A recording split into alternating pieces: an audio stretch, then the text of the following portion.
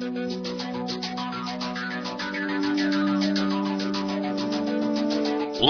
from the WTAD studios in the Lincoln Douglas building in downtown Quincy, it's time to pull up a chair and assemble today's WTAD News Roundtable.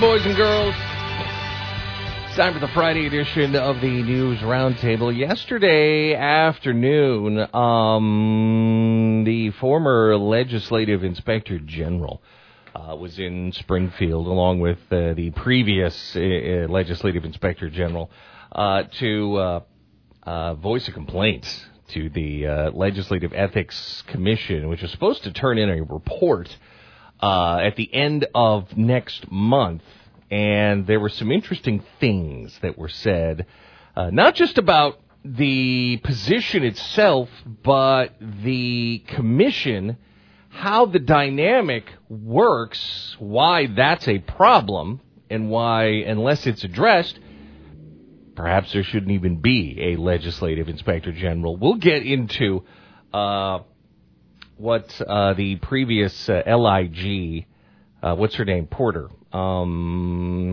Julie Porter, what she said yesterday in regards to that position, and what Carol Pope has chimed in, who is the current LIG, what she has said as well. So we'll get into that on the back half of today's News Roundtable. First things first, though, in with everything from the WTAD newsroom. Say good morning to Scott Hardy. Good morning, Quaid. Good morning, everybody. But before I start, I must say, Quaid, I know you're not going on to The Bachelor, but you do look quite spiffy in that you might make an appearance on said program. On where? The Bachelor. I'm not a bachelor. Well, I know that. That's why I prefaced it that way. You have a job interview? I'm dressed up a little bit today because I'm supposed to go to the Dancing with the Local Stars tonight.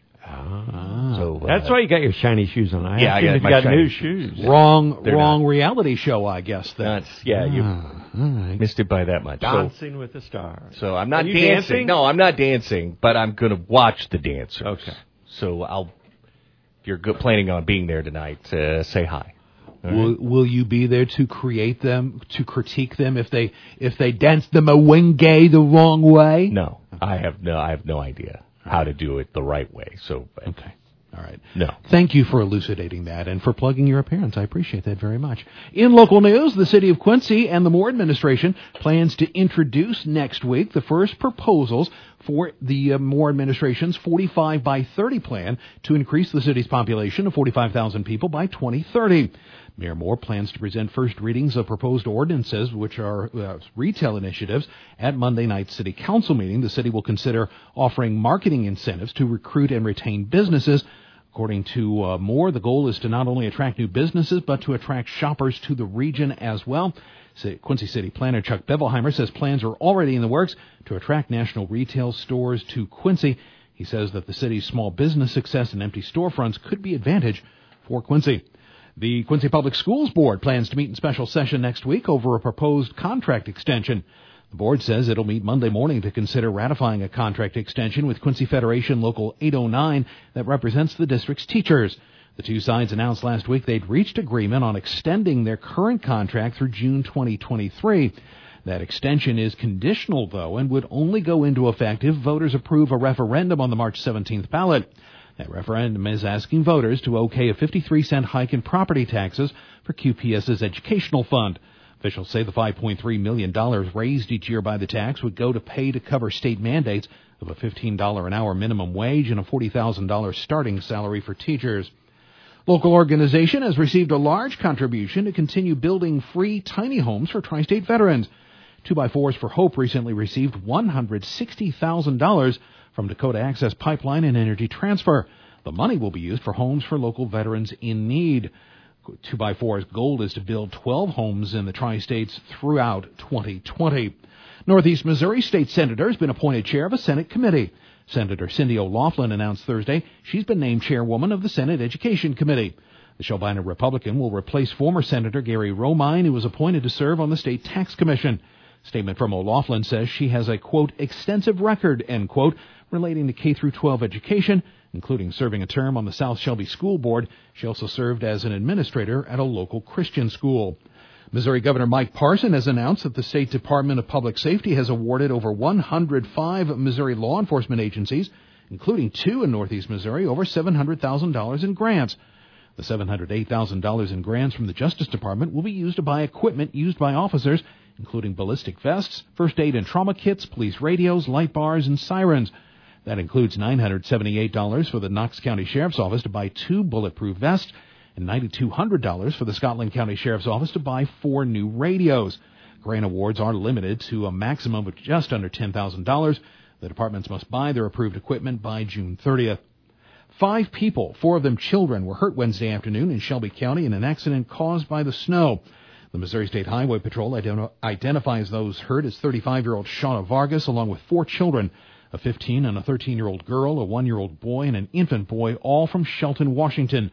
The accident happened just before 3 p.m. on eastbound US 36, 2 miles west of Lentner. A report says Vargas's vehicle slid on the snow and slush-covered highway, then slid off the road. It hit a private driveway and then overturned. All 5 were taken to Hannibal Regional Hospital with minor injuries. A Quincy man indicted on charges including sexual assault after his late January arrest has pleaded not guilty. Joshua Nelson entered that plea at a hearing Wednesday in Adams County Circuit Court. He's set to go on trial March 9th. Nelson's been charged with counts of criminal sexual assault, sexual exploitation of a child, and 2 counts of criminal trespass. Charging documents say on October 29th, Nelson entered a home on Quincy's southwest side without permission, then allegedly sexually assaulted a woman while a child watched. Nelson's in the Adams County Jail on $250,000 bond. And Pike County, Illinois authorities have arrested a man who they suspect sent sexually explicit messages to several underage girls through social media. The man's identified as 19-year-old Isaac Henson of rural Barry. The Pike County Sheriff's Office says they learned of the incident January 30th when a mother of one of the girls said her daughter was getting the messages. Deputies say they were able to find other female victims during their investigation, then served a search warrant Wednesday on Henson. They also seized several electronic devices. Henson's been charged with counts of indecent solicitation of a child, sexual exploitation of a child, and grooming. He was also arrested on a retail theft charge from Sangamon County. Authorities say their investigation is still active and additional charges may be pending. That is a look at the latest in local news. Of course, we'll have more for you throughout the afternoon right here on WTAD.com and on our social media pages, including both Twitter and Facebook, including a story of Blessing Health System buying a property they've wanted for at least 5 years. Oh, Steve's giving me the high eyebrows and nodding. So Steve already knows this story. Well, he's right. I mean, they've been trying to get this corner property for a long, long time. Steve has an in. So well, they just gave it away. Yeah, but yeah, we're paying attention to what Steve just said. Just gave it away. And it's up on our Twitter feed right now, too, so you can check that out there as well. But we'll have more on it for you throughout the afternoon. All right. Thank you very much, sir. It's 10:14. We'll take a time out. When we come back, the Legislative Inspector General mentioned some things yesterday. The former Legislative Inspector General mentioned some things yesterday that are concerning, should be concerning to the tax-paying voters, and should also be concerning in Springfield. We'll get into what Julie Taylor is mentioning when we come back on the News Roundtable. WTAD.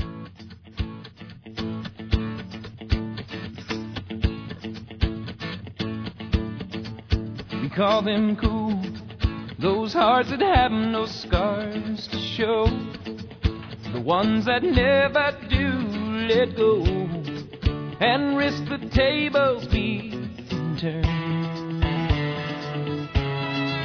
We call them fools who have to dance within the flame, who chance the sorrow and the shame that always comes with getting burned. All right, this is you leaning younger.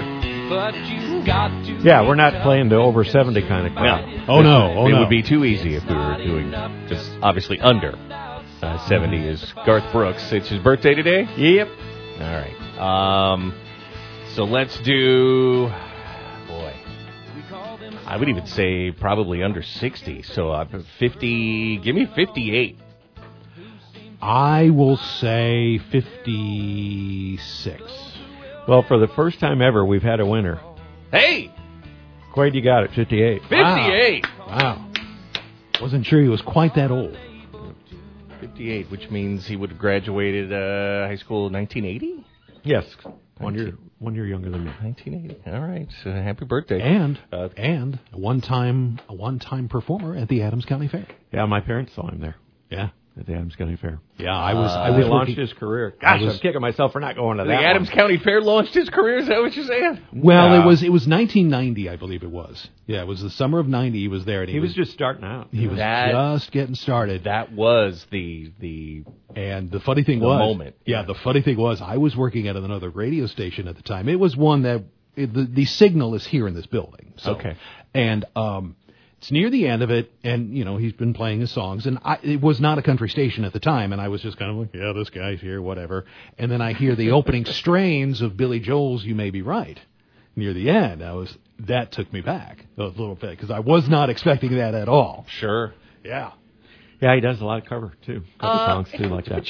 But and that was kind of, if you're going to point to it, I think kind of the beginning of those types of the country artists who grew up on that type of rock. Right. They grew up on it. On the Eagles and so to see that influence, and that's kind of throughout the decade of the 90s was proliferating. Well, a lot of the 70s rock had a lot of country influence in it, to the point where, if you'll remember, a few years ago, the Eagles actually released a country single. There you go. Yeah. Thank you. Yeah, look at the music charts at that time. I mean, the pop charts, country charts kind of combined for several songs. Mm-hmm. Yeah. Mm-hmm. Crossovers. He got started in 89. His first album came out. Okay. Yeah. Yes, it was just a self-titled. That first album was just self-titled. Yeah. 1021, welcome back to the News Roundtable, Talk Radio 930 WTAD. Yesterday, the former Legislative Inspector General, Julie Porter, chimed in saying that the other side of how the current situation works, which is the LIG, who's supposed to investigate things that legislators have done. If you remember, when Julie Porter was assigned to the LIG position, which had been empty the previous 3 years, it was in the middle of Me Too. Me Too was going up, and there were some harassment cases in Springfield, some of them connected very closely to Speaker Madigan. So Governor Rauner was governor at that time. I don't know if he hadn't been governor too terribly, maybe a year or so. And I'm trying to piece together the administration chain. Anyway, Gotcha.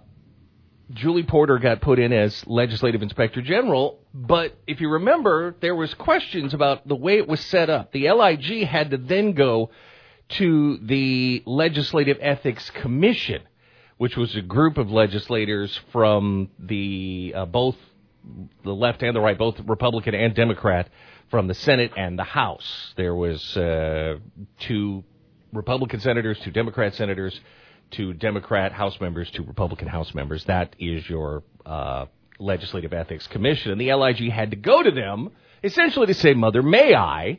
And we thought at the time, well, it isn't really how LIGs are supposed to work, but we're putting a lot of trust in this, but it's Me Too, and everybody's, opening their eyes to it. Now, apparently Julie Porter now is saying that it's never worked the way it was supposed to work. She also said that there are plenty of ideas that have been introduced, but these rule changes have just sat on the side. And it's an interesting thing to bring up because the commission, the Legislative Ethics Commission, is supposed to have a report turned in by March 31st. So we'll get to potentially what could be on that report in a bit. But going back to what Porter has leveled, and it's been picked up in the media across the state and online. I'm sure Scott's looking through Twitter right now. The story, we've already had the story. And Porter, Porter is not the LIG anymore. There is a new one. Carol Pope is the current LIG, but the situation is still the same. Porter And if you want to follow along, there is a story at the Center Square section of WTAD.com. Greg Bishop put it up yesterday afternoon. Porter said that she referred a serious investigation of wrongdoing to the Attorney General, who she then said filed a complaint, but she left office. She thinks the panel of lawmakers then dismissed it. The Legislative Ethics Commission dismissed it, and she doesn't think it's possible the AG filed that report to law enforcement. And then when asked about it to follow up, she goes, look, I can't disclose the details about the case because of state law. She said some of the most detailed and important investigations that I did never saw the light of day. Well, that's how are you an LIG when you're investigating stuff and it gets shut down by the people who potentially could be being investigated? That's counterintuitive. Right. If you're doing an investigation and the people on the Ethics Commission find out, and hey, it's one of my friends or somebody that I went, there's potential for problems there. And when this got put into place, we relied on the appointed to set themselves, their own self-interest aside. That didn't happen, sadly. And you wonder why the people of Illinois are cynical.